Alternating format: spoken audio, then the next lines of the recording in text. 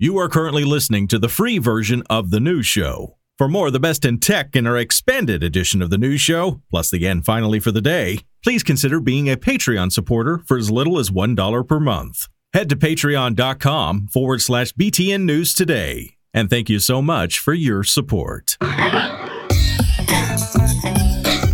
Well, hello there, news listeners. Welcome to your Thursday installment of The News Show. It is the 3rd of August, 2023. Here comes the best in tech that's been going on, and we'll get you caught up on it like we always do in around 5 minutes.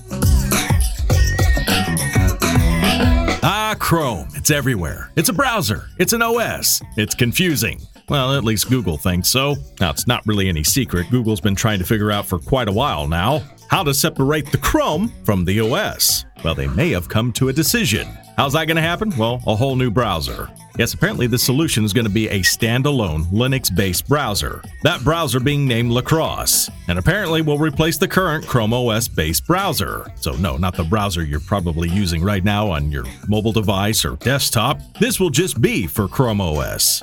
Now, another reason why this is possibly a good decision, not just because of branding, has to do with updates too. Because right now, you need a full Chrome OS update to actually make any changes to the current browser. Yeah, that's not very efficient. Now, currently, you can actually use Lacrosse, but it also launches alongside the built-in Chrome browser. And you're probably going to have to get your geek on to get it really going. As when these changes will be hitting your Chrome OS device, shouldn't take too long. What we're hearing is the next system update, which will be Chrome OS 1.16.